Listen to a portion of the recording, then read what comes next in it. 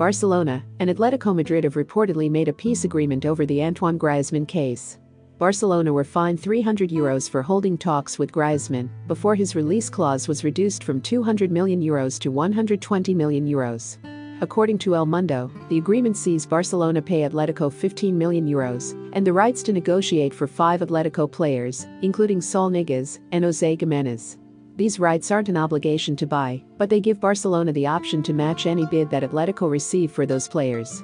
The two clubs had agreed to keep secret emails and conversations held between Griezmann and his representatives, which revealed that his move to Barcelona was confirmed in March. With this agreement, Atletico Madrid has officially become a feeder club to Barcelona. Remember to follow Golia by hitting the follow button, and let's get to 1 million followers, and tune in daily for new episodes.